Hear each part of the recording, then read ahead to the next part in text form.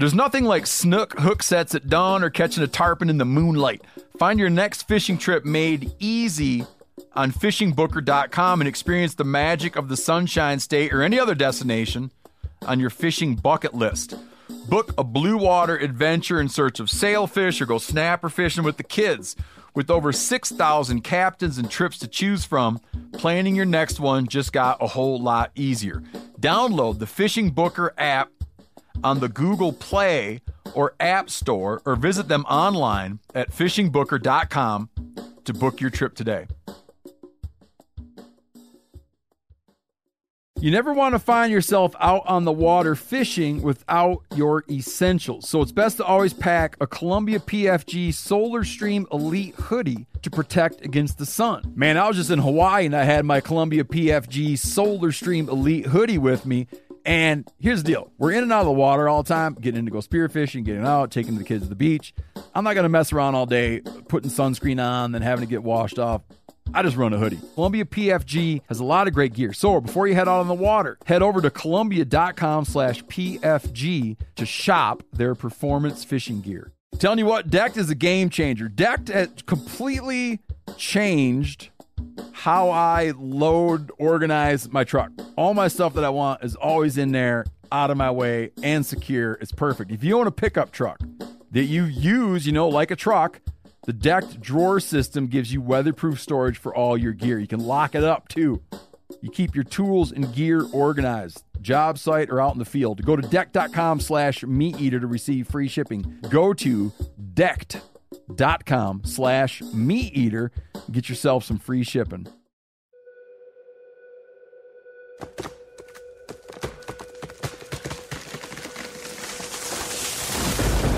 This is the Meat Eater podcast coming at you shirtless, severely bug bitten, and in my case, underwearless. We hunt the Meat Eater podcast. You can't predict anything. Presented by First Light, creating proven, versatile hunting apparel from merino base layers to technical outerwear for every hunt. First Light. Go farther, stay longer. Okay, Rosemary, tell me where did we just spend the last 2 weeks? Alaska. Okay, what were we doing? We were fishing.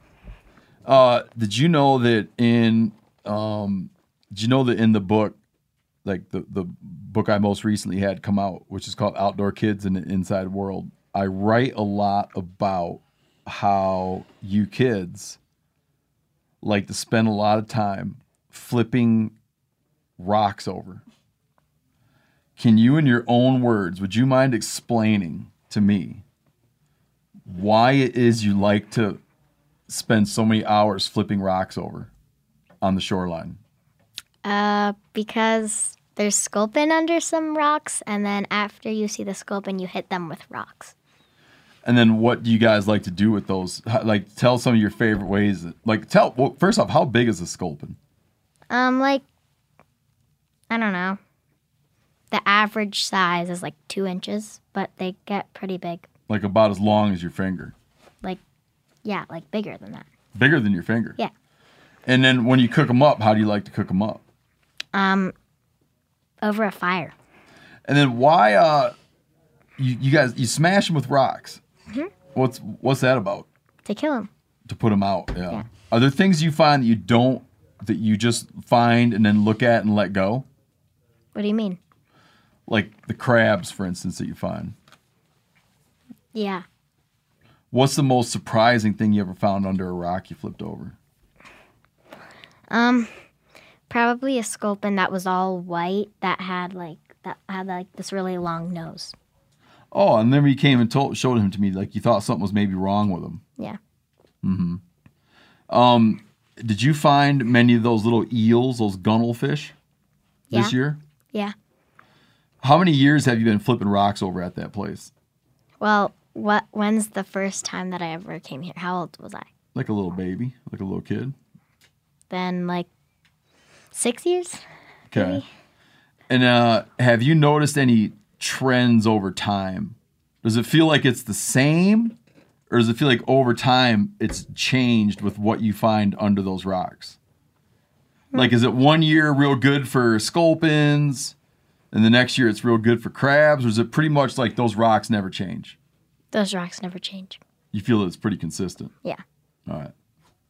Now I'm going to ask your brother something. Jimmy, to what degree would you go with Rosie on that? I would say that the amount of sculpin and like crab, the Dungeness that you find out in the deeper water right offshore at super low tide definitely varies from year to year. Some years you'll find, some years it'll be really, really good for big sculpin. They'll be in, it's kind of just the two different streams. Hold on a minute. Was that like, were you disagreeing with that, Rose? Yes. Okay, okay. You don't buy it? Yeah. You think it's consistent? Yeah. Go on, Jim. You're not even going to take the bait, are you? No, she's wrong. Okay, go on. The big sculpin are either in, since there's two streams, they're either in one of the streams. We found some, there's never really, really big ones, like 7 inches long in the farthest right stream. They're always in the left stream. Is that right? It always seems to be where we find the big ones because it's underneath a lot of kelp. It is a lot of kelp, and it's more for the area for the bigger ones to hide, and it's a lot slower moving water, and I think they like that more too. And then the other one is rocky, very shallow water, and I think the big ones like to be in a little more wider area, and I think that's why. If you had to pick between salmon fishing and flipping rocks and picking up sculpins, what would you pick? I'd say salmon fishing, and I'd say the reason I like salmon fishing so much is because you kind of, like, if you go to the... Nope. We'll bleep it out. Go on. If you go to the fun salmon fishing when you place. When you go to the salmon spot, you either, like, you're dedicated to fishing salmon or catching flounder if you drop your jig down and try to hit the bottom with your little spoon. But what's I also think is fun about that is seeing the sea lions, seals, all those other creatures, and knowing that there could be anything down there in the deeper water. Yo, do you mind sharing with people what you got in trouble about yesterday? It actually happened earlier while you were gone, but you got in trouble about it yesterday. So I was so, like, absent-minded about changing my clothes for, like, 2 weeks. So that when his mother unpacked his clothing, she was quite shocked to find that all of the socks and underwear were still in the socks and underwear bag. Yeah, that's impressive. I wore 2 weeks. That is impressive. The only time I changed my clothes is because my mom took this. Oh, what are they called? Oh, took a vacuum sealer, put my clothes in a vacuum sealer, like some clean clothes, and just vacuum seal it up. And that was for the flight home. For the flight home, that's the only times I changed my clothes. You discovered kind of a hot tip while you were up there about how to prepare for an early morning wake-up call. Can you explain that hot tip to people? You just sleep in your clothes, keep your rain jacket and rain pants hanging up outside with your hat. And then you just step out. And you just are ready to go. You're already dressed. Yeah. It's a good idea. Yeah. The comedian Mitch Hedberg had an idea that he was going to get his clothes made out of blankets. So when he laid down at night, he's all ready. There you go. For bed. Rosemary, this is my last question for you, buddy. Ready? If you had to... What's your favorite thing about the Fish Shack, and what's one area that you could see for improvement at the Fish Shack? My favorite thing about it is... Here, come up here and say it. You guys, just like you're eating an ice cream cone. Okay. My favorite thing about it is... You eat ice cream cones that far away? Okay. My favorite thing about it is salmon fishing. Okay. And what's the area that you think could be a lot better about the Fish Shack? Maybe get a new little, like, outhouse, like, house thing New outhouse. There's not so many spiders. Oh, spiders in the outhouse. Okay. And Jim, I got one more question for you. Seth's A-frame there. Seth and Kelsey's A-frame. What's your take on that place?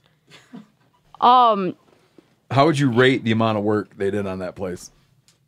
I would say they did 9 out of 10 on getting everything ready. Ooh. I'd Yeah, say I'll take that, when Jimmy.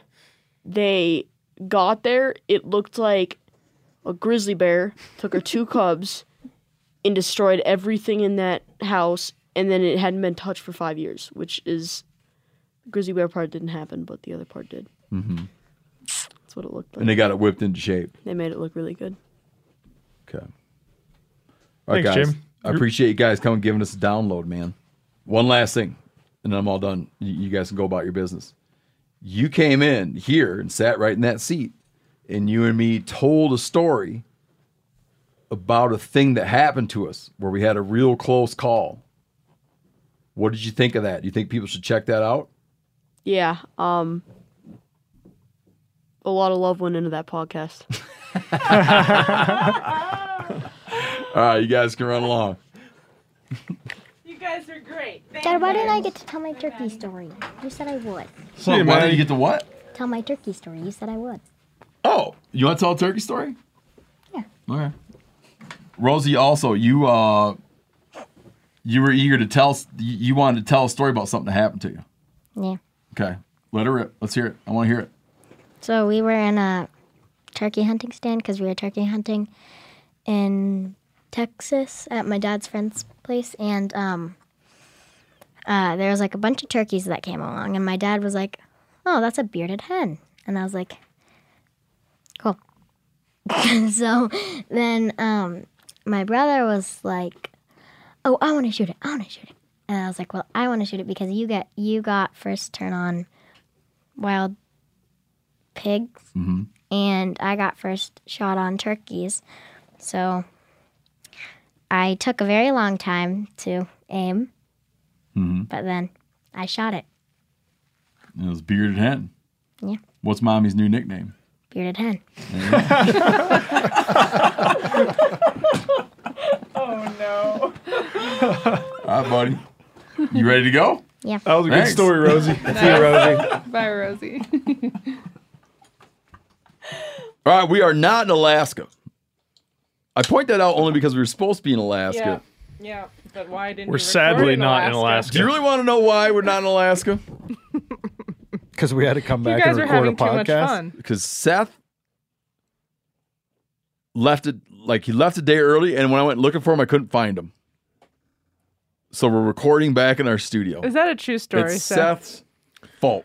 I You guys were there for like wouldn't say it was- 14 days. And he knew. No, listen. When I got there, I said, "Just so you know, I have the podcast kit." And he was like, "Yep, we'll get to it." Yep. Well, I was waiting to build And up experiences. I took that as he will come find me when it's time. And then you let the clock tick out, and then left the day early. Steve decided that it was time to record after you were gone. Well, we were out of time. I went looking for him, couldn't find him. Listen, it's tough to find a time for that kind of stuff up there, Corinne. Yeah. Long days, Yeah. There's a lot of stuff that needs no to get done. downtime. Seth, I just want to Seth and Kelsey, and then Kelsey's brother and her brother's Kelsey's here. Seth's now wife is here. That was a great wedding, isn't it? When I got up and did the wedding, Yeah, you did a good job. A lot of people still talking about it. these two are married. These How two are good of a married job now. you did. They bought a shack next to our shack, and what I think is endlessly funny is that when I was up there this June, I looked up and something seemed different, and I realized that the entire front porch had fallen off of the house Yep. and crumbled into the yard. It's funny because when we bought the thing, we had made all these jokes about how it would be great even if it fell over. Oh, ha, ha, ha. Even if it falls over, it's a good idea. And it actually kind of fell over. Yeah. It's rough, man. I do want to talk to you guys a little bit about shack ownership. Yeah, which I want to get into in a little bit. Couple things to get into up top. Then we got a whole bunch of stuff we're gonna cover. Bro, do you got like a grizzly report and a wolf report? Yeah, I can do both. We got a doll sheep report. I crossed out the wolf report. That's all right. Just lots of news to cover off on. First though, up top. So, Corinne, have we already dropped? We already dropped the story, right? Mm-hmm. Cam Kirkconnell's on last week's episode. Yep. Yeah, that's my understanding. Mm-hmm. But to reiterate, Campfire Stories 2. So we did. If you remember back, if you faithful listeners, if you remember back, you'll remember we did an episode where we closed the episode with a story by Sam Laurie where it was called The Mud Puddle, about a game warden in pursuit of a sociopathic elk poacher. And that was Meat Eater's Campfire Stories, Close Calls. Well, the follow-up to that collection is out now, which is called Meat Eater's Campfire Stories, Narrow Misses and More Close Calls. And it includes lots of good stuff. So we got, you'll hear from the people involved, a couple guys stranded on an ice cake in the Arctic Ocean with a polar bear, a guy who had to shoot at his own friend to save his life, a guy whose life was saved by his dog after he blew himself in the leg duck hunting. Oh, goes on and on. Jeez. It's got more blood in it than... it's like a Quentin Tarantino movie. The amount of bloodshed. I have not listened to it yet, and that's making me... Just what you said there is making me excited to... Oh, the bloodshed. Isn't it? It's like Yeah. a lot of it... But see, here's the thing I like to point out. It's called Narrow Misses and More Close Calls, so they all have happy endings. Yeah. If they had all died, I point out that it'd be hard to make the recording with them. Indeed. Very hard. The other day, the kids I don't know if you were there, the kids like to shoot 22s at the shack, and they're supposed to always verify that no one's in the outhouse. Not that the outhouse is down range, but it's like off to the side. Yeah. And Jimmy shot, and someone yelled from the outhouse, "Hey!" And then he got in trouble. But then the person came out and said, "If you kill me, I'll never talk to you again." What Jimmy say? There was a near miss with starting a fire there. Oh yeah, Jimmy's cousin singed all of his hairs. I watched that. It was harrowing. The hair on his head or his... Basically was engulfed in flame. They were trying to use an accelerant to get a fire going. A lot of lessons are learned at the shack. People get in trouble. People get in trouble for various things. I don't know. I'd be lying if I said people didn't get in trouble up there for various things. It's a safe space to learn life lessons. It looked like a special effect at a concert. Oh, shit. So, a lot of bloodshed, but happy endings. It's a riveting collection of stories. So we go out and we comb. We use our listener network and other places to find great stories. And one of the things we talk about in the collection is how many stories come to us from people's kids. People write in and be like, "You have to try to get my dad to tell X story." And it's out now. It's called Meat Eater's Campfire Stories, Narrow Misses and More Close Calls. I don't know, how many hours is it? It's a lot of hours. The last What one is it, was like 6-ish. 6 Yeah. plus? 6 hours of listening. It's a Penguin Random House audio original. The last one debuted on the bestseller list for audio. This one is riveting. I think you'll love it, and I hope everybody goes and checks it out. I don't think we have immediate plans to drop another episode, to drop another story on this show, but refer back if you're titillated. Go back to last week's episode or whatever the hell. Go back to what was the episode called? Go back to If There's Lead in the Air, There's Hope in the Heart, and scroll to the end or listen to the whole damn thing, whatever suits you. And listen to the story, The Best Shot of My Life, to give you an idea of what you will find in this audio collection. But you got a road trip, drive to work, whatever. This thing it's like we kind of sweat it out over, like a podcast are a little bit free form. It's like we sweat it out over every second of this thing. It is very, very carefully crafted. I'm sure you will love it if you go and check it out and give it a listen. Also, first episode of our new culinary show on YouTube, featuring Kevin Gillespie, who a lot of people know from Top Chef. It's called Sabretooth. It's out now on our website and on our YouTube channel. In the first episode, Kevin hunts oryx in Texas with Jesse Griffiths. They do a big butcher project on the animal. They hook up with Danielle Pruitt to prepare meals from the oryx. Following episodes will drop later in the year. The next one will include our beloved Clay Newcomb from Bear Grease and bear meat. And also, this series coming out coincides with a culinary giveaway. This giveaway runs to August 31st. Okay, so if you want to enter the culinary giveaway, go to themeateater.com. Okay, you can enter to win. It's a $3,500 value. You can get a meat processing and kitchen gear package that is curated and selected for you by Kevin Gillespie himself based on your cooking preferences and style. So this will include some agreed upon assortment of Lem product, Lodge, Staub, a cutting board, a Kudu grill, etc. So you go enter at themeateater.com, and the package has a $3,500 value. It's a giveaway, okay? What it is, though, so you'll get on the phone with Kevin Gillespie, and he'll talk through like your cooking preferences, what kind of meat you got in the freezer and whatnot, okay? And then he will pull together a meat processing and kitchen gear package curated for you. The package will include Lem product, Lodge product, Staub product. You get a cutting board. You'll get a Kudu grill that suits your needs, etc. Then, on top of that, you will get a 1-hour-long private cooking class held digitally. So it's like a remote cooking class, a virtual cooking class with Kevin Gillespie. Kevin will develop a recipe specific to the winner and what that winner has in their freezer. Cool package. $3,500 value at themeateater.com, and that is to celebrate the release of Sabretooth, our new YouTube series, hosted by Kevin Gillespie, which is launching right now.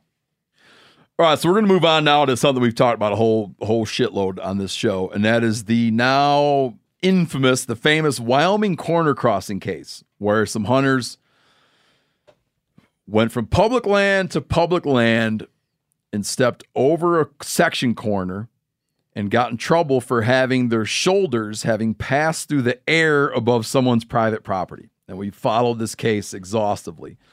So an episode, the most recent one, we touched on it a while ago, and we had an episode called All Up in Your Airspace. More recently, episode 342, we had an episode called Getting Busted for Touching Air. In it, we, through our advocacy of these hunters who are fighting these civil and criminal cases against themselves, we've helped drive a lot of people to go to a GoFundMe site, which is a legal defense fund for these hunters. Okay. As we covered when we had them on, so these guys are from Missouri. We had the Missouri guys out here in the podcast studio and did this episode with them. At the time, they had finished up their criminal case. They were not guilty in their criminal case, but they have a civil case now brought up against them. And the civil case could really help set the precedent for this. Because if these guys cross a corner, again, never stepping on private land, they're placing one foot in public land on one section, and they're placing the other foot in public land on the other section. In these guys' case, they actually used a ladder. One side of the ladder was on public land. The other side of the ladder was on public land. In the act of climbing over their ladder, their body passed through some like corners of private airspace, and that was criminal. Of course, what's at stake here is the landowner is very much wanting to have that landlocked public land all to themselves. They don't want the public on the public land because they can control access to it. But what they're pretending that they're worried about this little piece of airspace for a half second that someone passes through it. For the civil case, the guys need, and if you listen regularly to the podcast, or we follow this. For the civil case, the guys need get this. It's a big ask for everybody. We will go in and I feel like we'll probably take money out of our land access initiative. We should talk to Callahan about this. Take money out of our land access initiative fund and kick in, so we're putting our money where our mouth is, and we'll do that. These guys need another $35,000. Right? They need 25 up quick, and they're going to need another 10 down the road. A friend of ours in Wyoming, Jared Oakleaf, who's helped keep the prize of the whole thing, has even offered up, like, they got some ideas. We've talked about maybe auctioning off the ladder. What's funny is one of these guys is a fence builder. It's my favorite detail. He's a fencing builder. He's great, yeah. So him being intimate with fences made a ladder to get over the fence. We talked about making shirts, corner crossing ain't a crime, whatever. Doing a book signing event. He's throwing these things out. Like, I suppose that would be me doing a book signing event in Jackson Hole, whatever it is. We got to raise money for these guys. It's an easier URL at the GoFundMe now, though. YOcorner.com. So from the top. WYO Corner. So WYOCORNER.com. And that's where you can go find the GoFundMe site to help fund these guys' legal defense. Now, what's at stake? What's at stake is this. There are multiple Western states that are pretty hazy about whether or not corner crossing is legal or illegal. In Montana, for instance, they recommend against it, right? And it's generally been widely understood to be not allowable. But the tide is turning and people are getting educated about this issue. It would open up millions of acres of public land. Whatever happens to these dudes in court, okay, in this civil case, and they get fined or whatever, like whatever happens to these guys isn't going to change the law, okay?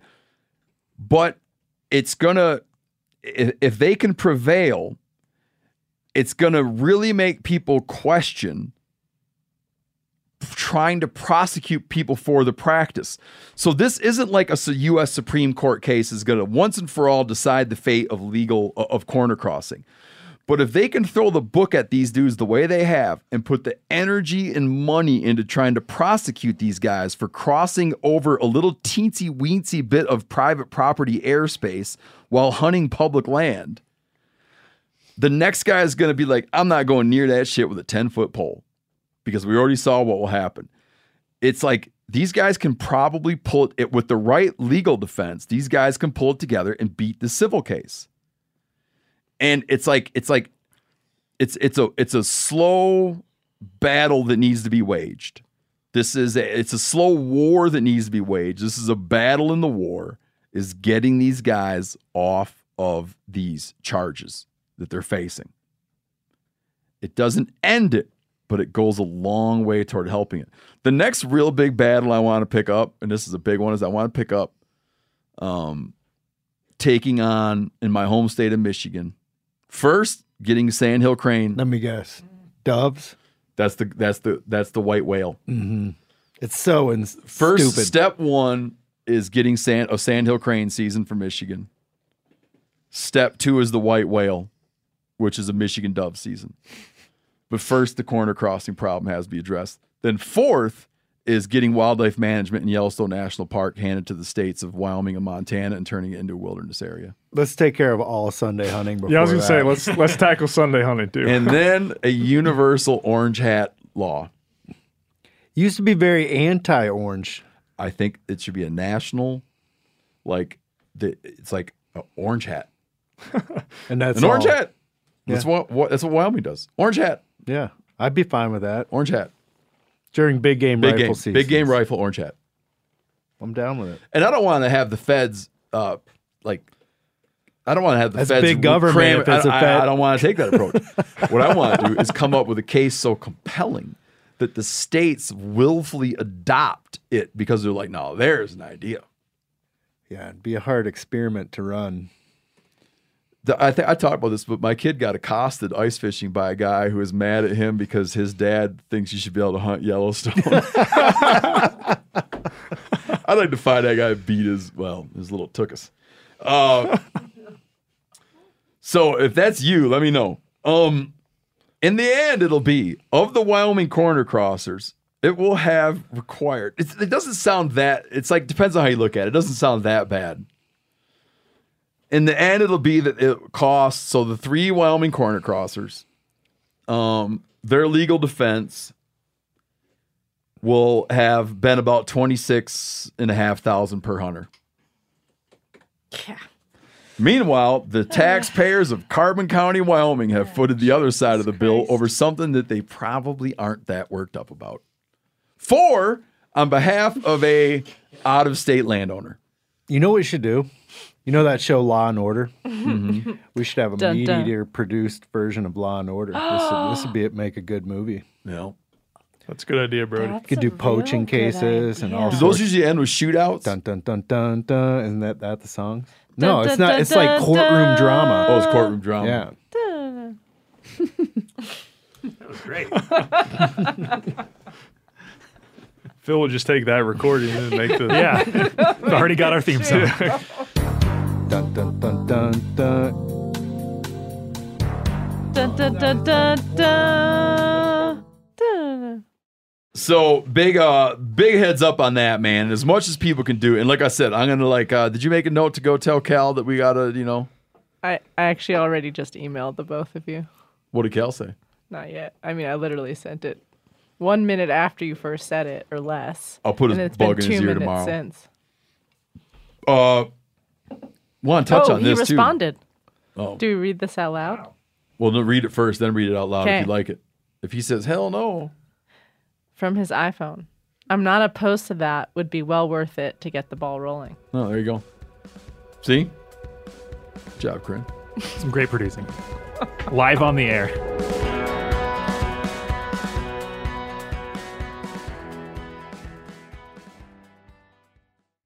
Rain or shine, every day is a great day for fishing, right? And you probably got rain gear, but you shouldn't overlook sunny day gear. Columbia PFG Solar Stream Elite Hoodie has you covered on the sunniest day.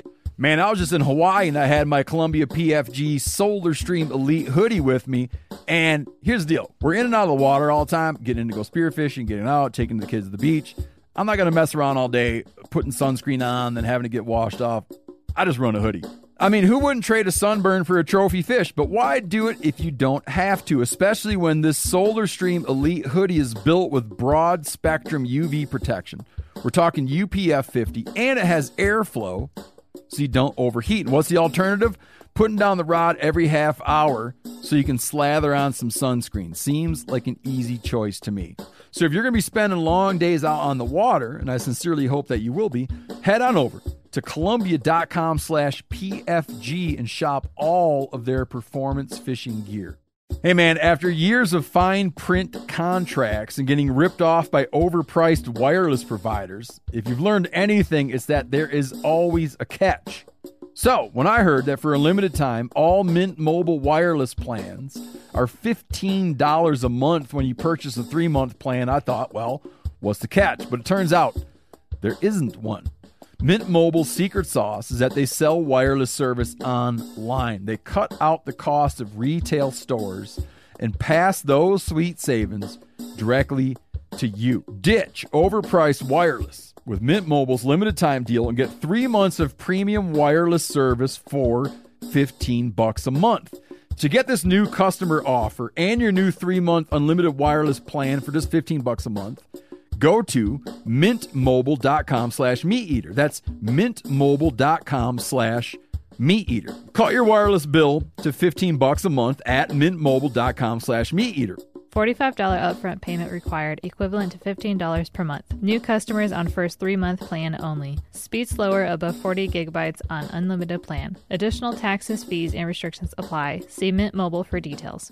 Man, I'm just coming back not too long ago from youth turkey season in Wisconsin. Now, last year at youth turkey season, it rained and snowed the whole time. This year at youth turkey season, it was in the 70s and even up to 80. So me and my kids are pouring it to it. And after a while, I realized they didn't drink anything all day, and they haven't drank anything all day.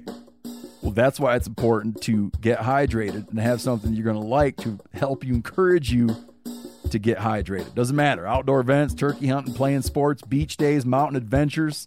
Summer requires extraordinary hydration that's built for everyday dehydrating moments. With 3 times the electrolytes of the leading sports drink, plus 8 vitamins and nutrients in a single stick, it's clear why Liquid IV is the #1 powdered hydration brand in America. Tear, pour, live more. 1 stick plus 16 ounces of water hydrates better than water alone. I'll say that again. Hydrates better than water alone. Turn your ordinary water into extraordinary hydration with Liquid IV. Get 20% off your first order of Liquid IV when you go to liquidiv.com and you use code MeatEater at checkout. That's 20% off your first order when you shop Better Hydration today using promo code MeatEater at liquidiv.com. Wildfire season just starting now, and holy cow, man. I just want to discuss the two bits of Alaska news. 3 million acres in Alaska.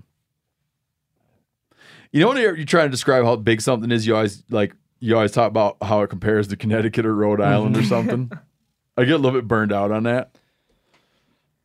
But they've burned an area the size of Connecticut. If you look at a map of everything in Alaska that's on fire, they have fires. It's from everywhere from if you imagine just the Brooks Range line, okay, from west to east and down, the whole state is dotted with fires, even one out in the Aleutians a ways. Southeast Alaska full of fires. Oh my goodness, that little island. Holy shit. 530 of them. 530 fires there's cranking. Probably more. This was like a couple of days ago. There's probably more. Massive. My bro Danny was taking his boat to go mushroom hunting at a different fire and had to cancel because of new fires. New fires were keeping him from getting to the old fire. Just cranking. That's crazy. I never pictured Alaska burning that much. I was one time hunting on the north slope of the Brooks Range, and we were hunting caribou, and way off you could see this tundra fire. Oh, really? You know, and it was cold as shit. It was October, snow, ice, and one day we walked over, and you could just stand next to this slowly moving tundra fire. It won't go out till the snow puts it out. You know. Yeah. You could stand there and warm up real good. But you had to walk 1.5 miles to get there. But you could walk 1.5 miles over there, away from camp, away from the river, and go get warmed up as you wanted to be at the tundra fire, and then come back to where we were camped on a gravel bar and freeze your ass. Wow. So it's like funny. 1.5 miles, 1.5 miles to walk over there and get your hands warmed up. Yeah, every time I'm up there, it's just raining. So it's kind of hard to picture. One of the things that's driving a lot of that fire is the beetle kill. Oh yeah.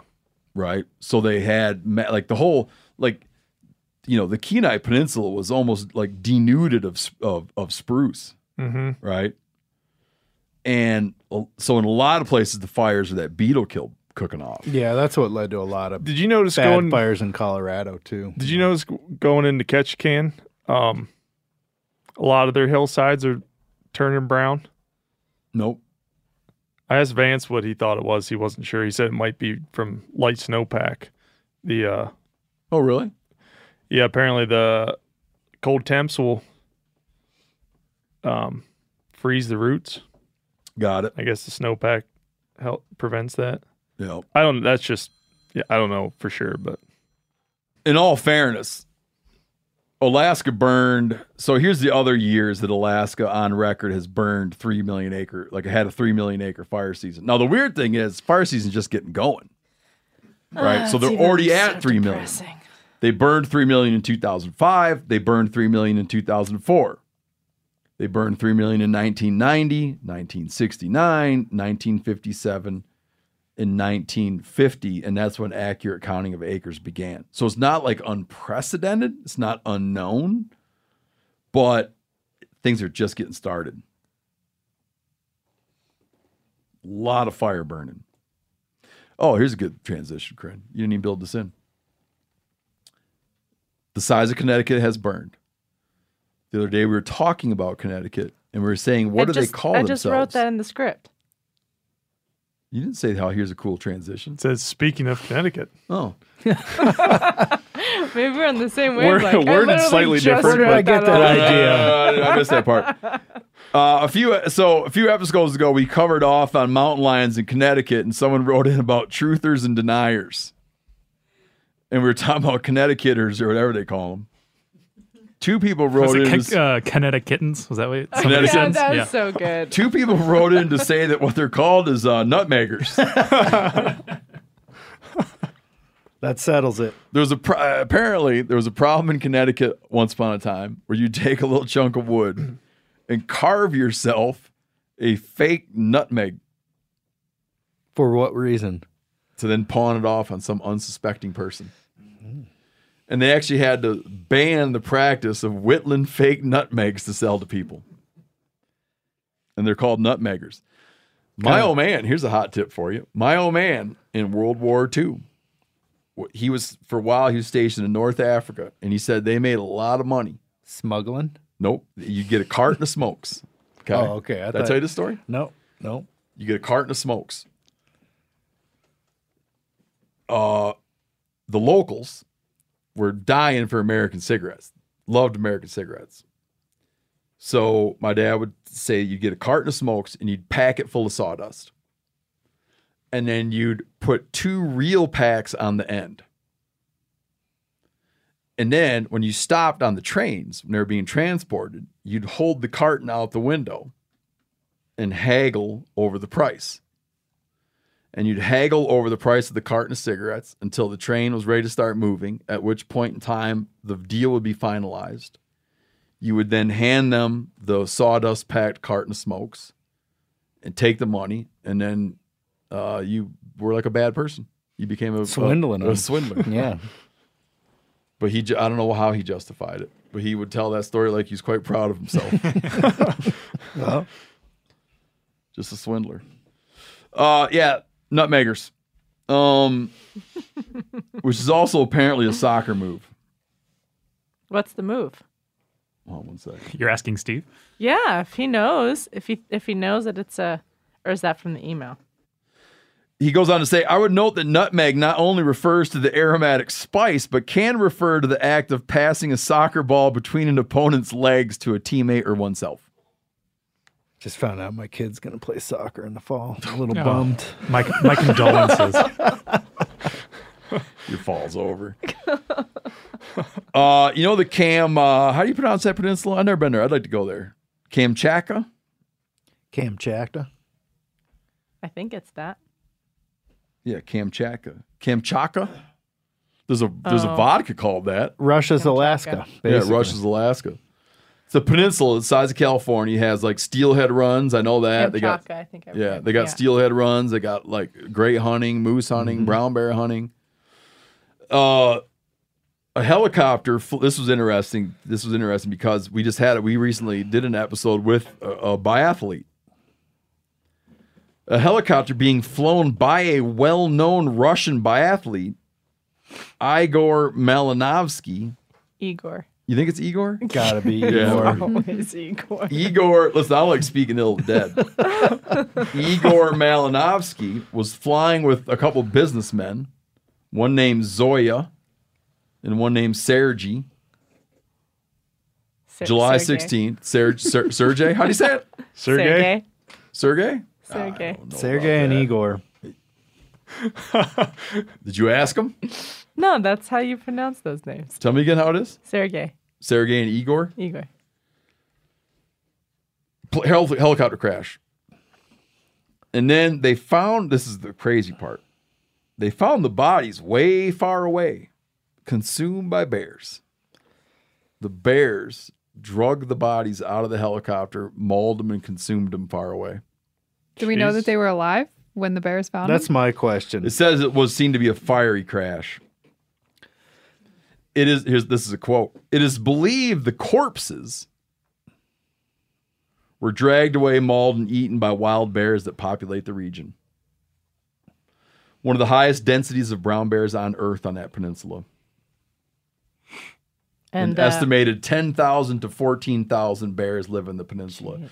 So that's about the population estimate for brown bears and grizzly bears in all of Alaska, and they're placing that on a California-sized chunk of ground. Crazy. Way more than That's Western nuts. United States. That's nuts. Yeah, that'd suck to survive that crash and then get mauled by bears. Yeah, I would. Be stuck there immobile Yeah, while they just like- drag you out of the helicopter. You're like, whew, survived that one. Then See, a yeah, big bear comes and kills you. that's the kind of story I wouldn't put in close calls. Yeah, you couldn't. You couldn't do it. Nope. I asked Paul Schomer, our guest, and he was on episode 327, a gold medal podcast, if he knew Igor. And he said he didn't know him personally. He definitely knew of him. And then he said that the situation is classic Russia. You can't just be a helicopter crash. You had to involve a bear as well. So it's like a Only thing that would pretty make dark it even more ending. classic is involve a bottle of vodka. Yeah, maybe. We're not sure if Yeah, a might bottle have. was recovered from the scene or not. Okay, Brody, hit us with the latest grizzly report. The latest "This was bound to happen" report. Yep, bound to happen grizzly report. If you're not familiar, there's a very famous grizzly bear in the Jackson, Wyoming area, Grand Teton National Park area. Bear 399. Books written about it. Who's that photographer that made her famous? Mengelson. Don't know. He's one of the guys that applied for whenever they had the draw for grizzly bear tags. He drew and then wasn't going to use his tag. Oh, he was trying to draw it and Yeah. then throw it in the garbage if you want. Anyway, Yeah. he was real worried about this bear getting shot.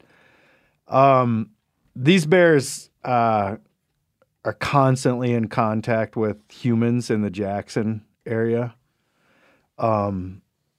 Roads get closed down for them when they're in neighborhoods, things like that. And what day did this take place on?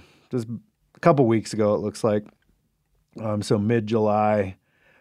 She had 4 cubs that she basically they're raised to adulthood. They would be adults. She's going to get rid of them this year. So 2 years old, I'm guessing. And one of the cubs, a male, was killed by Fish and Game officials for 13 recorded conflicts, human bear conflicts, and they finally had to kill that bear to keep people safe. Basically, Are people having a total conniption about it? It's incredibly unfortunate, photographer, author, and bear advocate Tom Mengelson said of the latest incident. I'm sure down there, but that's the reality. Like, I think a lot of people don't realize how many grizzlies across the western United States end up being, they like to say euthanized by Fish and Game officials. I mean, it's probably, I have no idea, dozens and dozens of bears end up getting shot by Fish and Game officials. So I'm sure people are worked over up about it. over a course of time. Yeah, for sure. Yeah. But a bunch a year. Yep. So and this one seems like it was just bound to happen. Fish and Game officials, Fish and Wildlife Service officials say they continue to ask for the help of residents and visitors to secure attractants around homes, rental properties, and businesses. The actions of those living and visiting grizzly bear country remain vital. So it's like, typical stuff. It's a fed bear is a dead bear kind of thing. Moving on down to it, someone wrote in needing advice on an ethics issue. This is the thorny one, because it becomes like it's like one of those places where legality and morality collide. Do you feel like it's not an easy answer for you? No, it's not an easy answer. When I read this, I thought maybe for some people it would be. Well, like I said, it's morality and legality, and I'll get into it a little bit. This guy says, I have a question for the consideration of the podcast Brain Trust. In short, if you encounter a wounded animal of your target species, so that's important, a wounded animal of your target species while hunting, what would you do? Harvest it or let it walk away and wait for a healthier alternative? I'll tell you, I've done every variation. Yep. in the not so distant past, I have, and I wouldn't now because I'm just more. When I felt there was a moral issue that collided with a legal issue, I would go on the moral issue side. That's what I would generally have done in the past. I have in my day killed 2 mangled up deer while deer hunting that I did not tag. Mangled up meaning shot by hunters and wounded? One had been shot and lost, and one had been hamstrung by coyotes and somehow maybe in the water, right? Made it out to a little teeny island, and I found it on this little teeny island. Mostly dead, but not all the way dead. Mostly dead. Mm-hmm. So my thinking was, it's going to die. It's going to be here, dead. And I shot it and left it. Another time, I was sitting there, and I'm sitting in this bottom of this coulee, like a tight little box canyon thing, and down comes a deer with her back ham shot out. A lot of exposed meat, exposed bone, all packed with dirt. It didn't happen just like minutes. It was days old. Also, no way, shape, or form was it going to live. I shot that deer. So I didn't tag the first one. I just shot and left it. I shot that deer and crossed the line because I ate a backstrap off it. But did not tag it. But didn't tag it. We ate a backstrap that night. I shot a wounded mule deer buck once and tagged it. You did? I did. And I've done that. We even did an episode. I was hunting coos deer one time and shot a wounded coos deer buck and then met the guy that had shot it. Yeah. He was still up looking for it.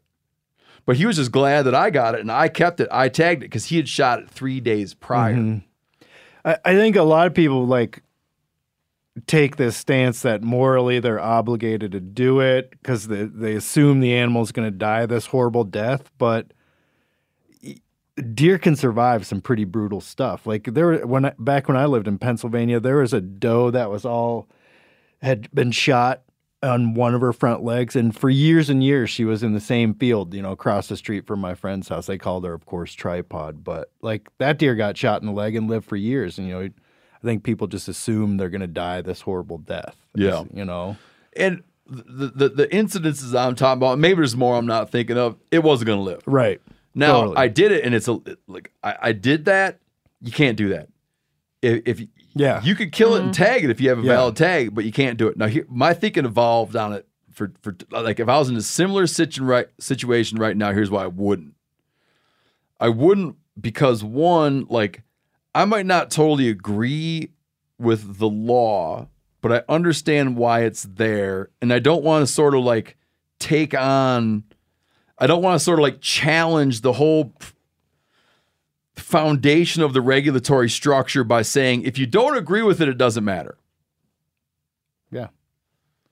The second thing is you'd be like, if you see one that's been shot by a gun, you'd be like, well, that's not natural.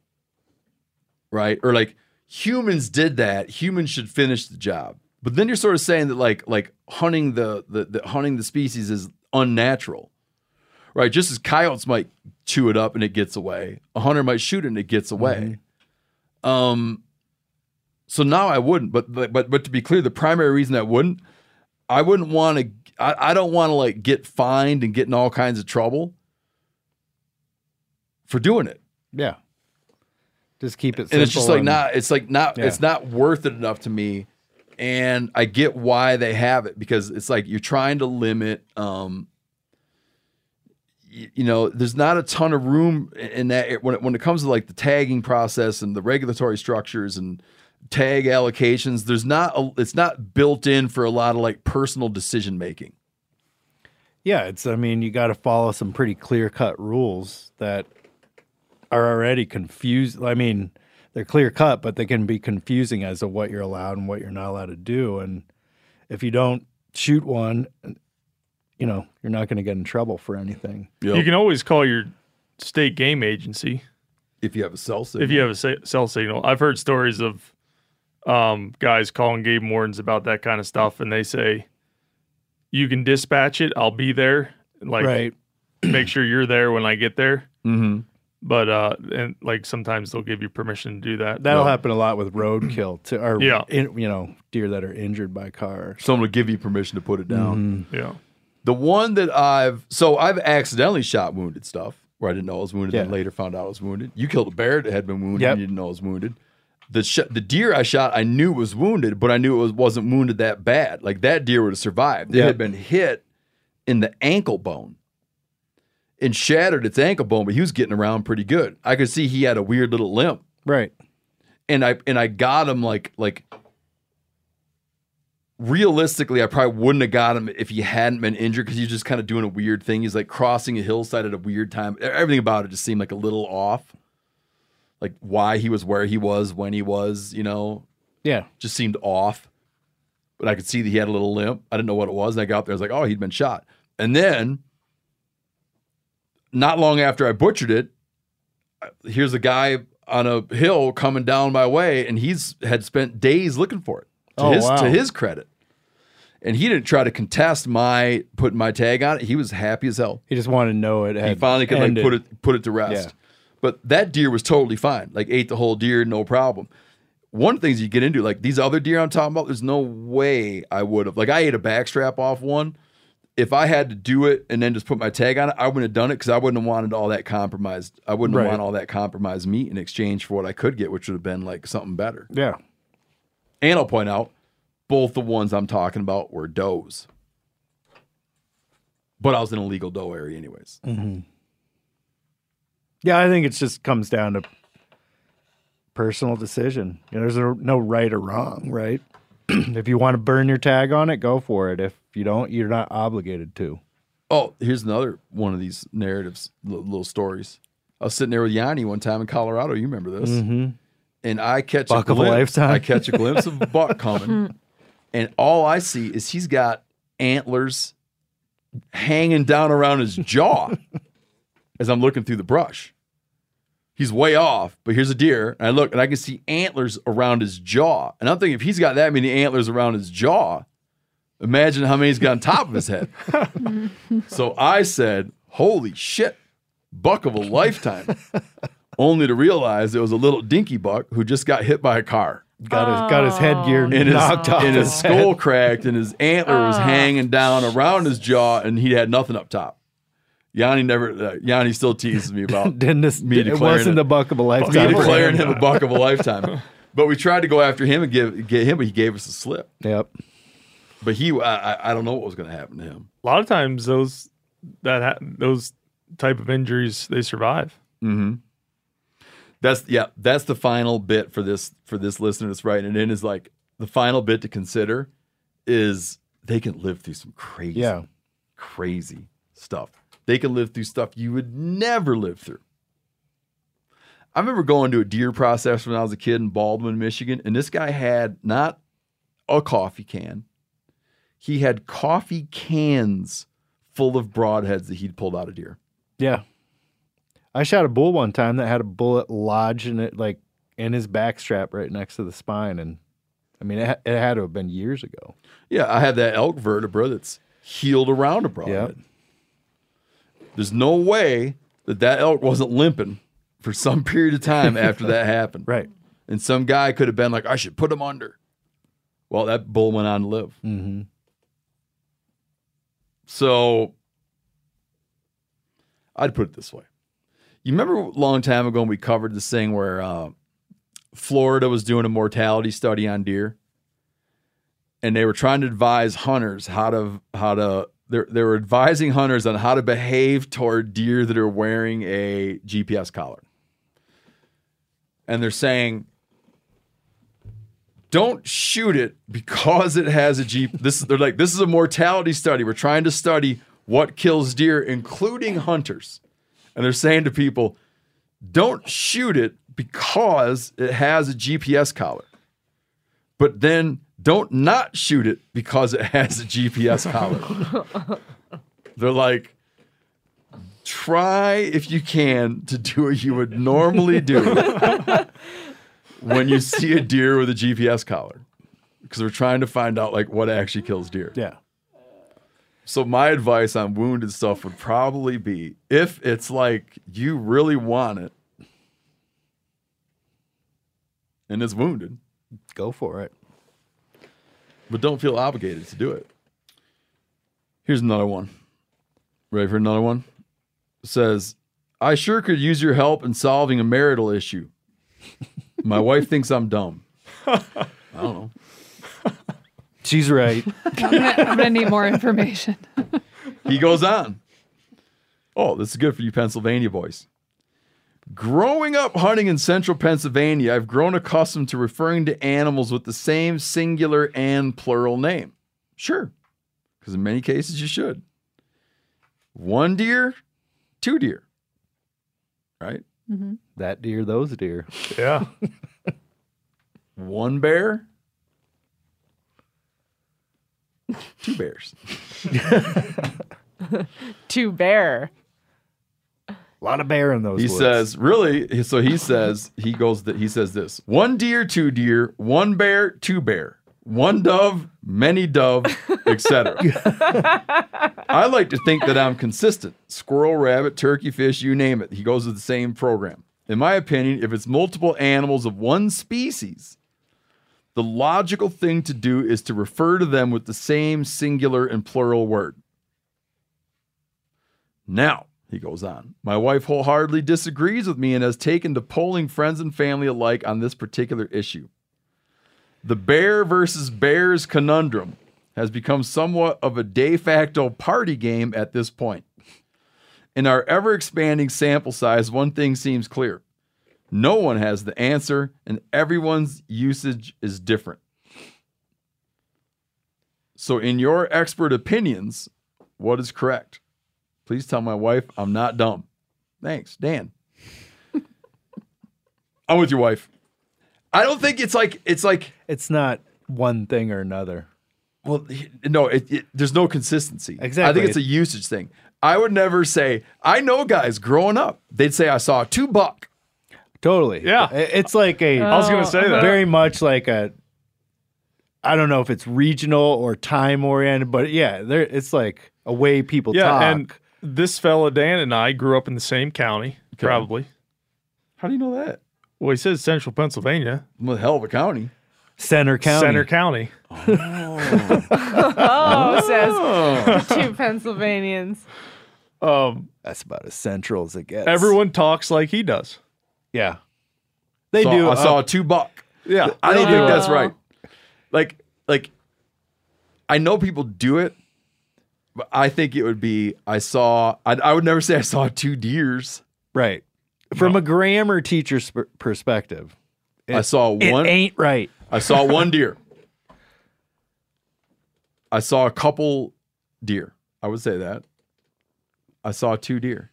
I saw 2 deers? Yeah. I would say I saw 1 deer. I saw 2 deer. I saw a couple deer. I would then go on to say, I saw 1 bear. I saw a couple of bears. I saw 2 bears. Mm-hmm. I saw 2 bucks. I saw 2 does, but I only saw 1 deer. I saw 3 deer. 2 of them were does. Or you caught 1 perch, or you caught a mess of perch. Not perches. Right. We used to joke about that. I'd like to return this purchase. When you caught a perch you didn't want. Yeah, in central Pennsylvania, it's common to be like, saw a few buck today, couple does. Is there actually an answer? I think it's just like I said, it's grammatically, yeah, I think there is, but regionally they'd be like, go to hell. This is how we talk. Yeah. I wish I could give the rule. I think that if you went to like Harold Bloom, is he dead? Not sure. Okay, you went to Noam Chomsky, who's actually trained as a linguist before he became an activist. You went to Harold Bloom and Noam Chomsky, who are both dead. No. Did Noam Chomsky pass away? Either way, you go to a linguist. He's hanging on. You go to a linguist. I prefer Harold Bloom over Noam Chomsky. Noam Chomsky is a conspiracy theorist. Did you know that? He's still alive. Yeah. Like he's like a big critic of American exceptionalism and all that. Mm-hmm. Yeah. That's different from I'm not going to go to him. conspiracy I'll go to theory. Harold Bloom. And when you ask them, I think they're going to tell you that that you saw one deer, you saw two deer, you saw one bear, you saw two bears. I agree. But then again, there's a picture of, a bunch of crabs on the wall, and you could say there's a bunch of crab in that bucket. That's a lot of crab. No, you could say that. You could definitely say that's a lot of crab. Yeah. See, it's not Look so at all black those You and wouldn't white. say that's a lot of shrimps. No, you wouldn't. No.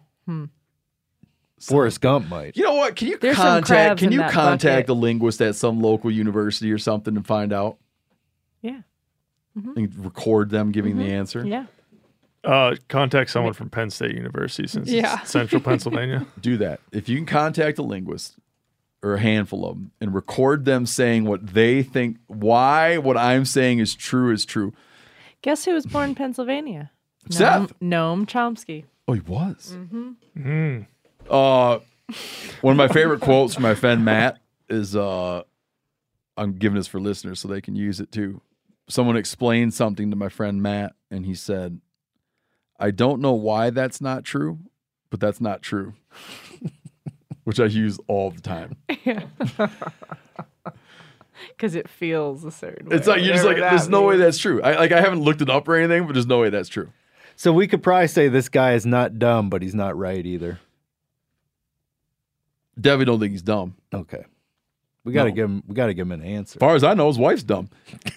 He's the one that wrote in, and he wrote a well-worded thing. I just don't think it's a matter of dumbness. I think it's a matter of rightness. Mm-hmm. His wife, but she might be dumber than a stump. I don't know. She hasn't written a letter in. You're going to get one after that.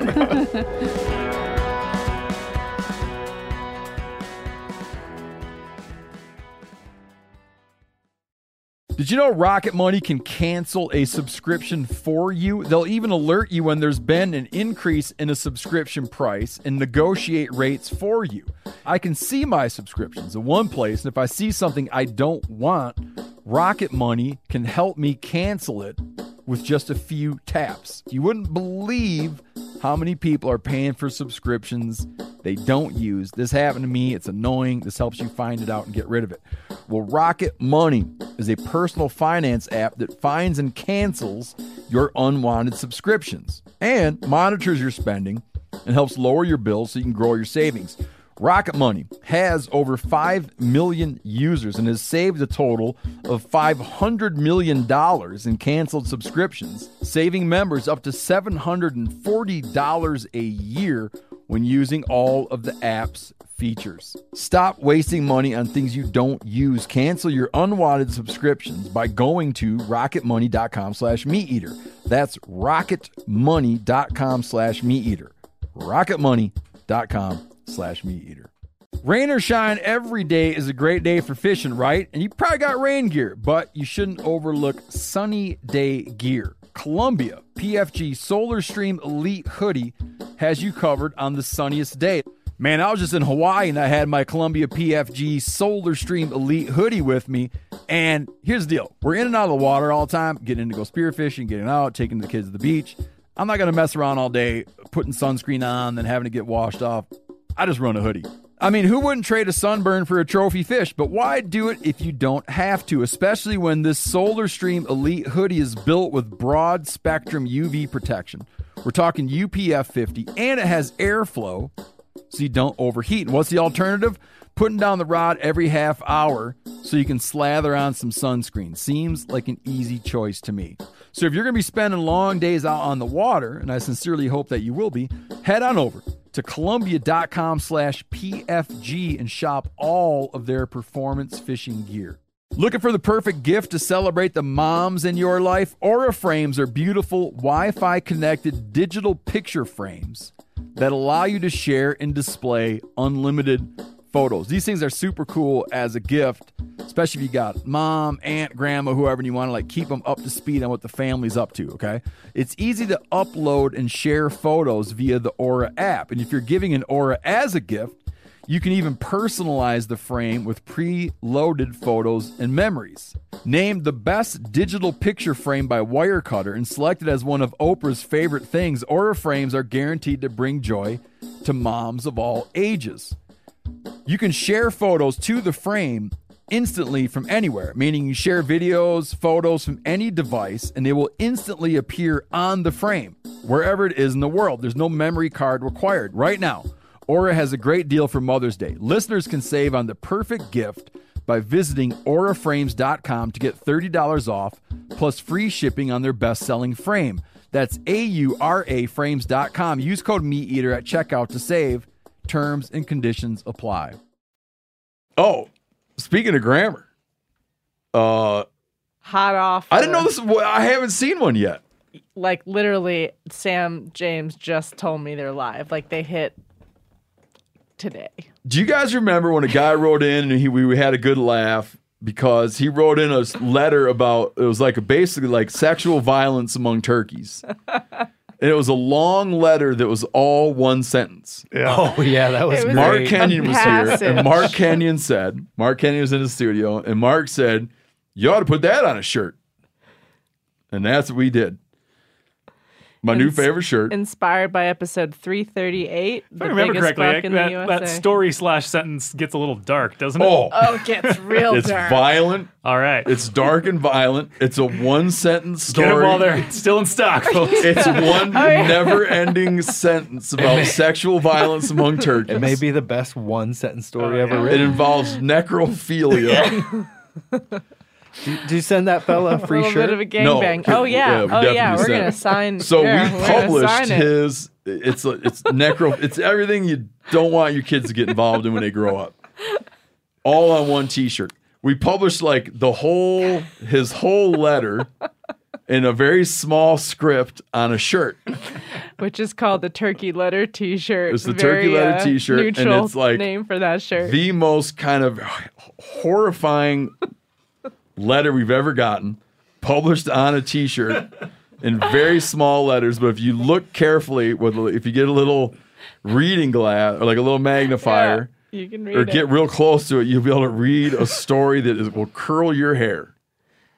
Yeah, if you go on the website, you can zoom into it and see it. Can you read the story if you zoom in? On the website, you can. This is just like a screen grab. Yeah. Dude, I'm going to live in that shirt. Now, is there a picture There's on it? nothing better than having a shirt with a lot of writing that no one will ever know what it is. Literally no picture. Steve and I had this argument. Corinne wanted to put Hunter, his picture on Hunter it. like drew this really awesome little like small turkey cartoon with like the eyes X'd out. I think just the text is better. Yeah, and like Steve just the wanted text. just the text, but I really But it'd be thought cool that. if it was on the front and the back, because then That's someone behind you on the exactly- plane could that's- read the story. I don't want them doing that. Because then they're going to think you're some kind of weird sicko. You want to limit who actually gets to read the shirt. And when it's up front, you can monitor what's Will going you on. please stand still for 5 minutes so I can read your shirt? But if you're just blasting through the grocery store, people are going to be like, my God, I just caught a sentence and holy cow. I'm reading it right now. It's alarming. Great T-shirt. The Turkey Letter T-shirt. Oh yeah, Available now right? You can at themeateater.com. Oh, you can read the whole. Did you grab me thing. one? Yeah. Mm-hmm. Where is they're it? not. They're not. We got it. We got Oh, to they're at the physically place get that ships them. the stuff? Yeah. Dude, I'm going to live in that shirt. But man. seriously, everyone can read that passage if they just put their little mouse over the paragraph. They can read the whole thing. Wow. Should sell a magnifying glass. Yeah, Comes it with a comes with a magnifying jeweler's lens. And it comes with a stick so you can beat off people trying to read your T-shirt. Oh, Kelsey, here's the thing I got to ask you about before we get into your Alaska experiences. Heffelfinger wrote us a letter. You donated. You tell the story. Jim, actually, I had no idea that this was a thing until he pitched it to me, but the Western Association of Fish and Wildlife Agencies, I think they have I think I spoke to that org one time. Did you? Mm-hmm. They have a yearly get-together, I think, in I think I spoke at that. Oklahoma City. No, I don't remember where it was. Maybe it moves every year. I'm not sure. But this year was in Oklahoma City, and they had an art show as part of the event. And it was a juried art show where people would send in their pieces, and it would be judged, and then the pieces would be auctioned off to benefit the organization. So he put that on my radar, and I sent in 3 prints to the show. And they sold for a bunch of money. Yeah, they sold, and I actually won Best of Show with one of my pieces, which is cool. It's a nice little resume builder. So yeah, all around great experience, and I wouldn't have known about it if not for him. So That's great. Thanks, Jim. And he'll be on the show soon. Oh, we're having Heffelfinger on pretty soon. Yeah. Yeah. I've never met him. Meet. Sounds like such a great guy. Dude, one of the smartest dudes on the planet, man. Yeah. He was awesome. He was updating me on the event like every couple hours, sending me an email. Tell people about your gallery in Three Forks. Unless you don't want to tell them about it. No, I would love to. I like it that someone came in and asked if you were married to me. Yeah. No, but I married her. Is that what you said? I was like, no. Thinking of somebody else. I get people in all the time asking about Meat Eater and like podcast fans and stuff. Yeah. The neighbor. Do they ever buy anything? Yeah, all the time. Okay, we'll plug it then. Yeah. It's funny because I went full time as an artist after our Alaska trip last year.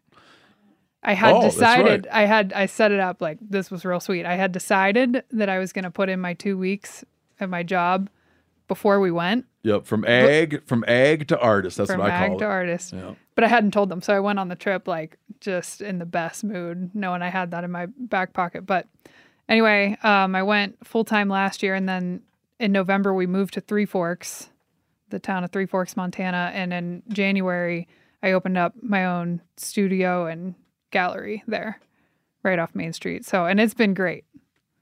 It's an awesome space. And people just come in and buy stuff? Yeah. So do most days you make a sale? Yeah. I would say it's pretty consistent, at least one every day. It's nice because I used to work from home, which I never realized how distracted you can get working at home. So everybody always asks me, like, is it distracting having people come in? Because I'm painting or drawing the entire 8 hours a day that I'm open, but people can come in. And it's actually less distracting to have people come in than it would be to just like work at home and, go do the laundry or take the dog for a walk. It's go time when I'm there, regardless of whether people are in or not. Give people your Instagram handle so you can go look at it so they can see your art. Her stuff is mind-blowing, everybody. Thank you. It's K_Ray Artworks, and Ray is RAE. Why'd you come up with something so hard to remember? I don't think that's hard to remember. I couldn't use my last name. I was anticipating getting married at some point when I started my business, so Ray's my middle name. Made that happen. Check. Yeah, Seth said, he's like, if you didn't want to change your name, he's like, well, then let's just stay boyfriend, girlfriend. Well, all right.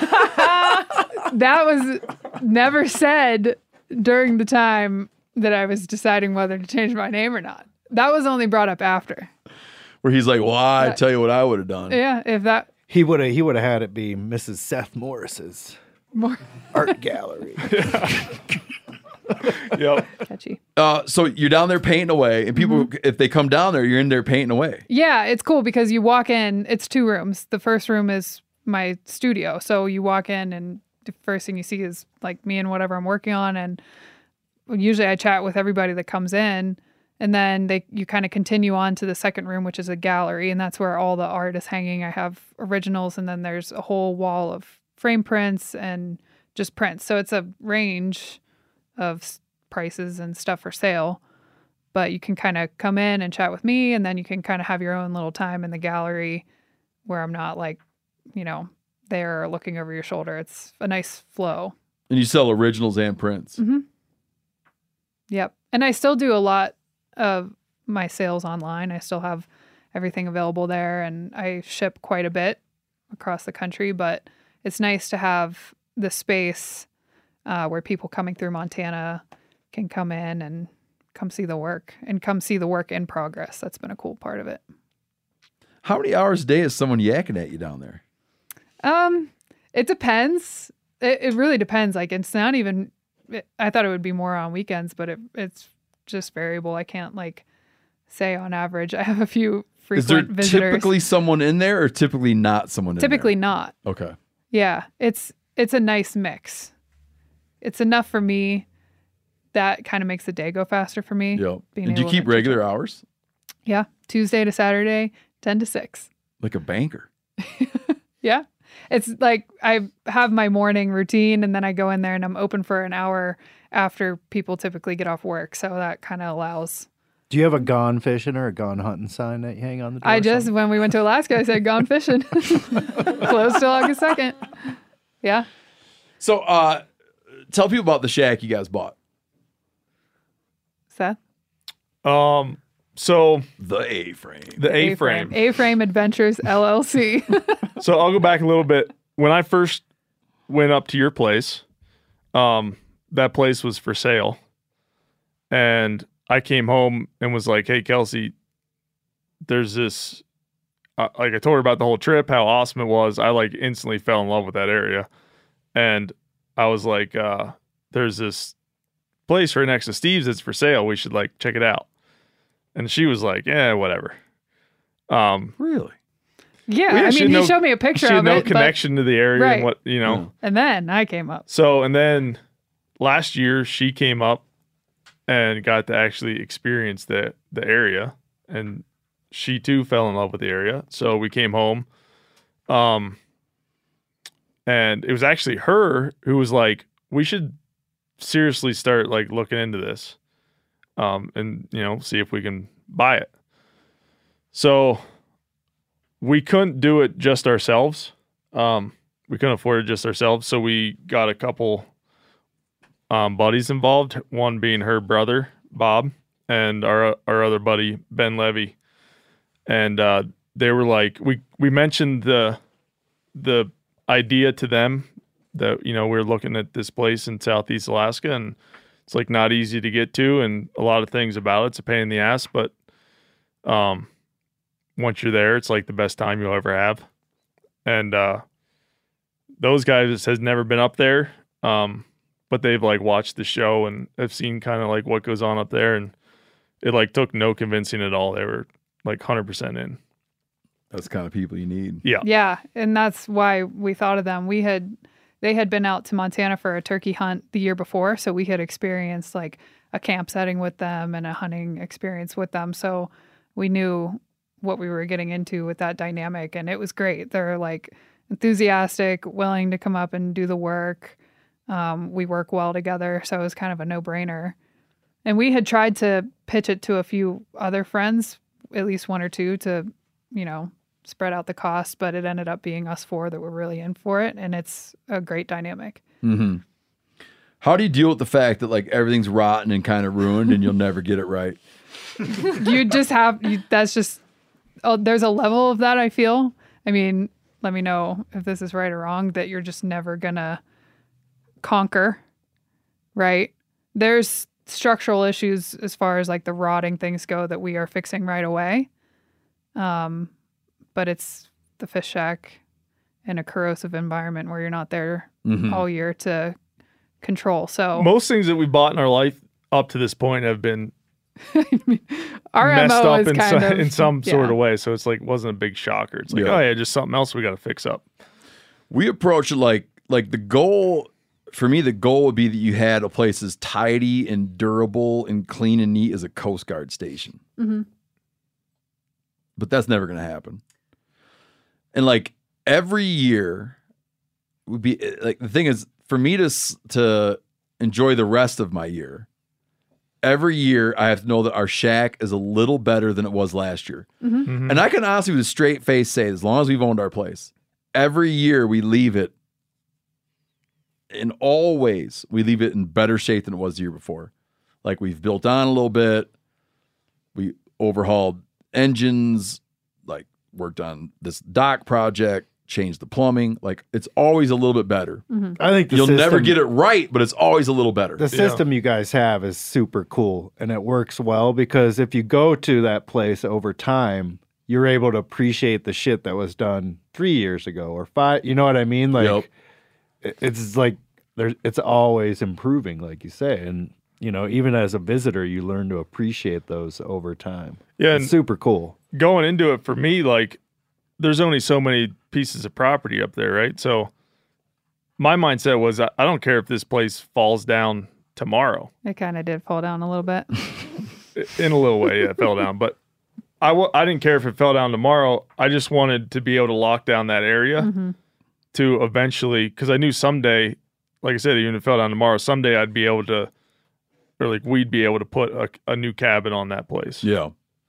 So get your foot in the door. And I like that aspect of it, that it's always something to be working on, because it's kind of like a project, and I like projects. And we have already done in the one time that we were there all together so much work and such an improvement over when we first pulled up. So like it's exciting to think about over the years what it's gonna accumulate to. Mm-hmm.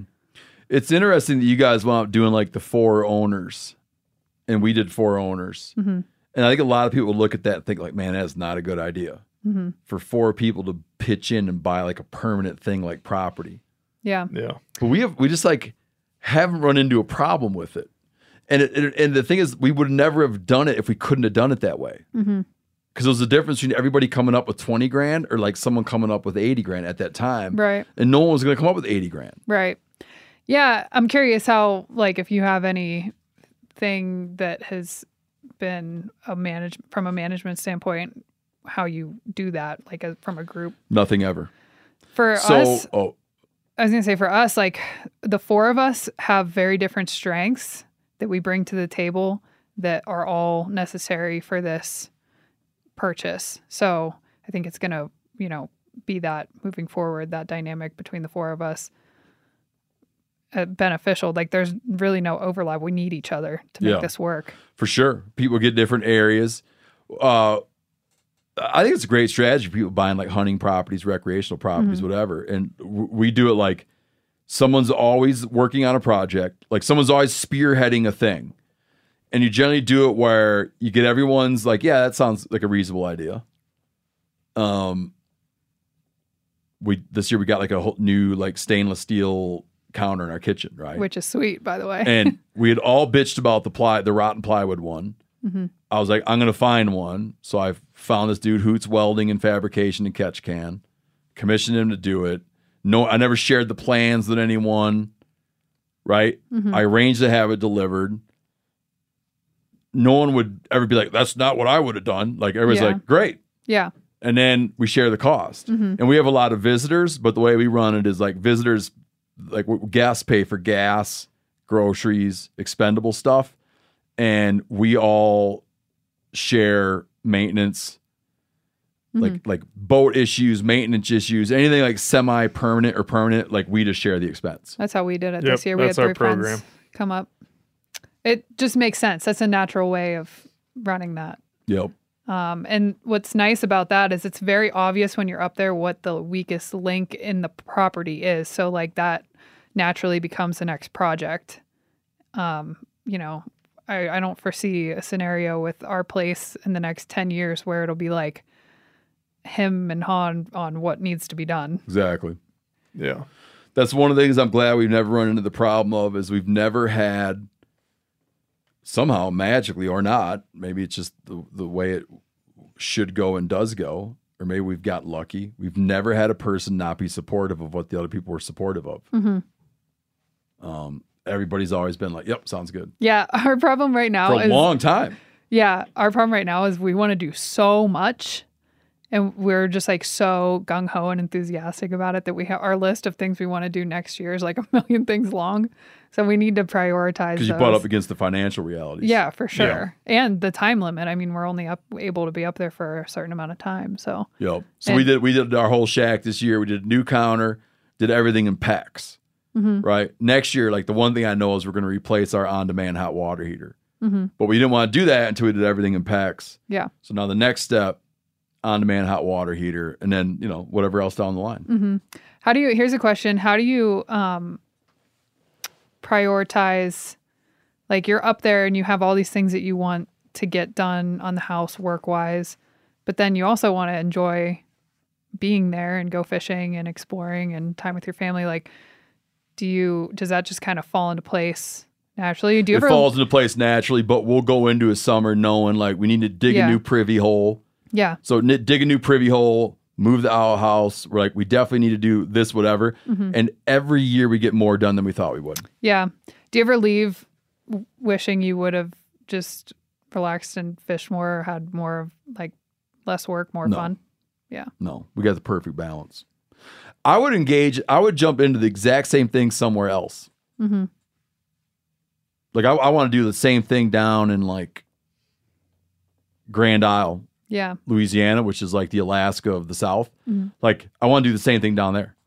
I would do the same thing anywhere. Mm-hmm. Not anywhere, but I would do the same thing in really rich fishing environments. Mm-hmm. I would buy another shack with a bunch of people and just I should write a little pamphlet on like how to do that. Yeah.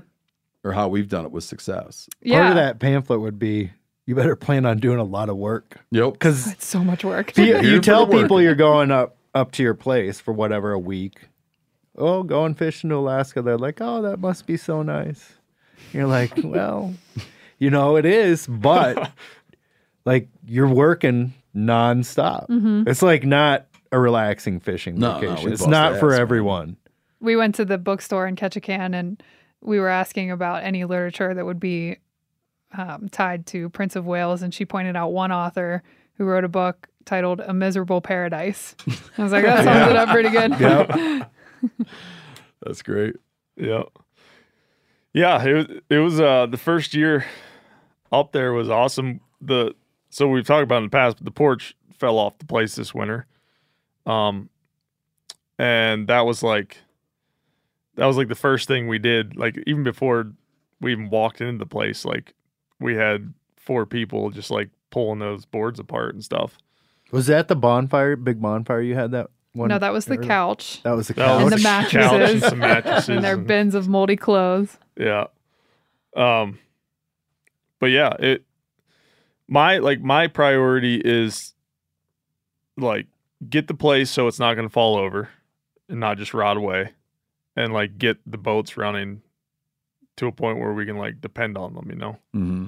And like after that, it's just like kind of what you said, pick a project every year and get it done. But like, yeah, this is remote and off the grid, so you can't go to the hardware store, which is very frustrating. Oh, so frustrating. When you need something, you're like, dude, I am one spark plug away from being set, and I can't get the spark And plug. we were. Oh yeah. Oh, it's mad. And like, I'll point out that if we didn't have you guys there, like we would have been screwed with a lot of shit. Just because like if I didn't have the right tool or whatever, I just walked over to your place and grabbed it and made sure I put it back in the right spot. But yeah, there's like so many things that we were working on that was like we just didn't have the right stuff to get it done. Yeah. And it's very helpful having you there. That you guys have been established there for what, 20 some years? Yeah, almost 20. But apparently you don't need the right stuff to catch 100-pound halibut, right? No. Oh man. Yeah, we got lucky. My one frustration is the only thing in my life where the more I do it, the worse I get at it would be black cod fishing. Oh, you think you're getting worse at it? Yeah. Didn't you bring in a few? You got one this year. You've gone all in on that too. I'm all in, and every year it gets worse and worse and worse. The first time I ever dropped down, within like 5 minutes, I had a black cod. Caught a few that day, then went out that summer and did real good. And it's just gotten worse and worse and worse and worse. What was going through your head when you pulled that one black cod up and took a good look at it this year? Oh, this year? Yeah. I was ecstatic. Okay. Because I like how cold they are when they're coming up out of 1,300 feet of water. Didn't you say something about maybe it could be like a migratory issue? No, I just gotten worse at it, man. It's personal. I don't know, though. I mean, the halibut fishing this year seemed way slower than normal. Off. It was way off. Every year there's things that are good and there's things that are bad. Yeah, I was going to ask you, did it pick up when it got warm after we left? No. Salmon fishing was lights out. Yeah, that was fun. The halibut fishing was dead. Scallop diving, never been better. Yeah. I mean, not that, they've always been there, but. Shrimping seemed a little dead. Yeah, never been better on scallops. Crabbing was good. Black cod was miserable. Every year something's good, something sucks. Yeah. Boy, it sucks letting those yellow eye go, man. Yep. Caught a lot of those. Can we tell the hilarious story about the 2 giant halibut from our camp? You can close it out, but I'm afraid you'll be giving away your little spot. No. I'm gonna talk more about the people in the dynamic in our little dinghy that we had. Go ahead. We'll close out with that. Okay, so It's a close call story. Oh. it easily could have been. Seth, you were there, so I'll let you finish Yeah, so out. we were having when we bought this place, it came with 3 skiffs and 3 motors. One's a Honda 30 horse, one was a Mercury 40 horse, and one was a Suzuki 4 horse. Ooh, medley. And that's the thing about Little these kicker. types of deals. When you buy something and you're not there to inspect, there's no like inspection, there's no formal process. So like you get the list of things that are on. Oh, they don't move out either. Right. They just walk so away. you get all the shit and Yeah. you don't know whether it works or not. Yeah, so I went into this being like, if we can get at least one motor running and boat running to go fish, I'll be ecstatic. So we're going through our motors. We find out that the Mercury wasn't gonna. I mean, it was running and then it wasn't running. We couldn't figure out what was going on. So we determined that thing wasn't gonna work for the summer. And then we had Honda 30, which fired right up and was running like a champ, but there was a seal on the hydraulic cylinder that was leaking, and we leaked all of our hydraulic fluid out of the electronic tilt. So we couldn't tilt our motor up, which you need to be able to do that. So that one was out. And all we had left was our little Suzuki Kicker 4 horse. And we put that on it was a Sears boat, a 16-foot Yeah, genuine Sears boat. I have no clue what Little sign on it says Sears. Yeah. It looks like it's been through the ringer. No clue what year it was built. Oh, that is an old ass boat. Yeah. Moss hanging off it. Yeah, it looks like shit. So we couldn't go too far in it. So we would pack 4 people in the evenings and go out to this one hole and fish halibut. And I think it was the first night we were out there. Yeah. It was, yeah. Yeah, the first night we were out there halibut fishing. We had our one buddy Sam and his girlfriend Becca were up there with us, and we were catching like quillbacks and stuff, and I was teaching them how to use like the deep release and whatnot. And she I was very adamant, and like you are, like when you're running these circle hooks, because we were just running some circle hooks and cut bait, and I was like, when you get a fish, it's not like normal fishing where you set the hook. You just got to like reel into them. So, she at one point in time starts getting this hit, and I'm sitting there watching her rod, and she's like, "What do I do?" And it got to the point where I was like, "Reel." So she starts reeling, and you never think it's going to be some big ass fish. You know, there's always the opportunity for that to happen, but she starts reeling, and you can tell very quickly that it's not just your average little halibut or rockfish or yellow eye, whatever. And yeah, she fought it for a while, and it got to the point where she was like, couldn't fight it anymore. So she pulling the boat all over. Yeah, we didn't have Keep an in mind, anchor. there's 4 people in this little Sears boat. We didn't have an anchor, so it was pulling the boat all over the place. And finally get it up to the surface, and we didn't have a harpoon or anything. We had a gaff and a rope, and my buddy Casey gaffed it. And as it was coming up, I was like telling Casey, I'm like, when that thing gets to the surface, you're gonna have to gaff it. And I said, when you gaff it, just freaking hold on, because it's gonna go nuts. And I have this video of him doing it. Thing comes to the surface, we're all like, holy shit. Like, we were not expecting this huge halibut. He gaffs it, thing goes nuts. It ends up coming ungaffed several times. Luckily kept it on the hook. We were able to get a rope around its tail, and we, when it finally settled down, I bled it out so it died before we brought it in the boat. Because I was telling him, like, do not bring that big of a fish in the boat still alive, because everything in the boat's going to be out of the boat. If that's things in here flopping around, you're going to break an arm or whatever. This sounds very calm. There's a video. It is complete and total chaos. Yeah. So yeah, finally got it we killed it in the water and brought it in the boat and putted our way back to the cabin.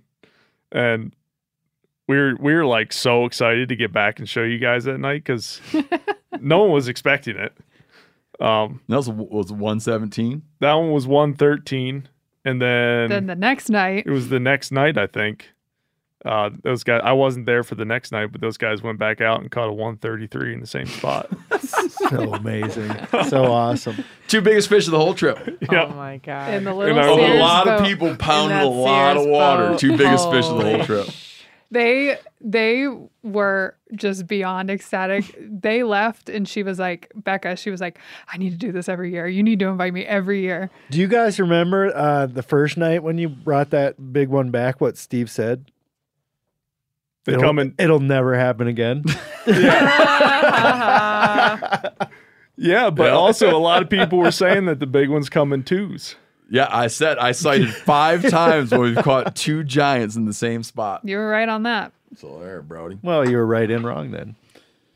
Yeah. All right, guys, go. What's the name of your gallery? I call it the Studio Gallery, but you can find it on my Instagram, which is KRay Artworks, and my website is krayartworks.com. K-Ray. So K-R-A-E Artworks. Go check out the work. Get your turkey t-shirt. And listen to Close Calls. And then donate some money to the Wyoming Corner Cross. It's getting expensive around here. Yeah. Donate some money to the Wyoming Corner Crosser, dude. Buy a shack in Alaska. Find up some people and buy a rotten shack in Alaska. I don't know. All right, buddy. Thanks for joining.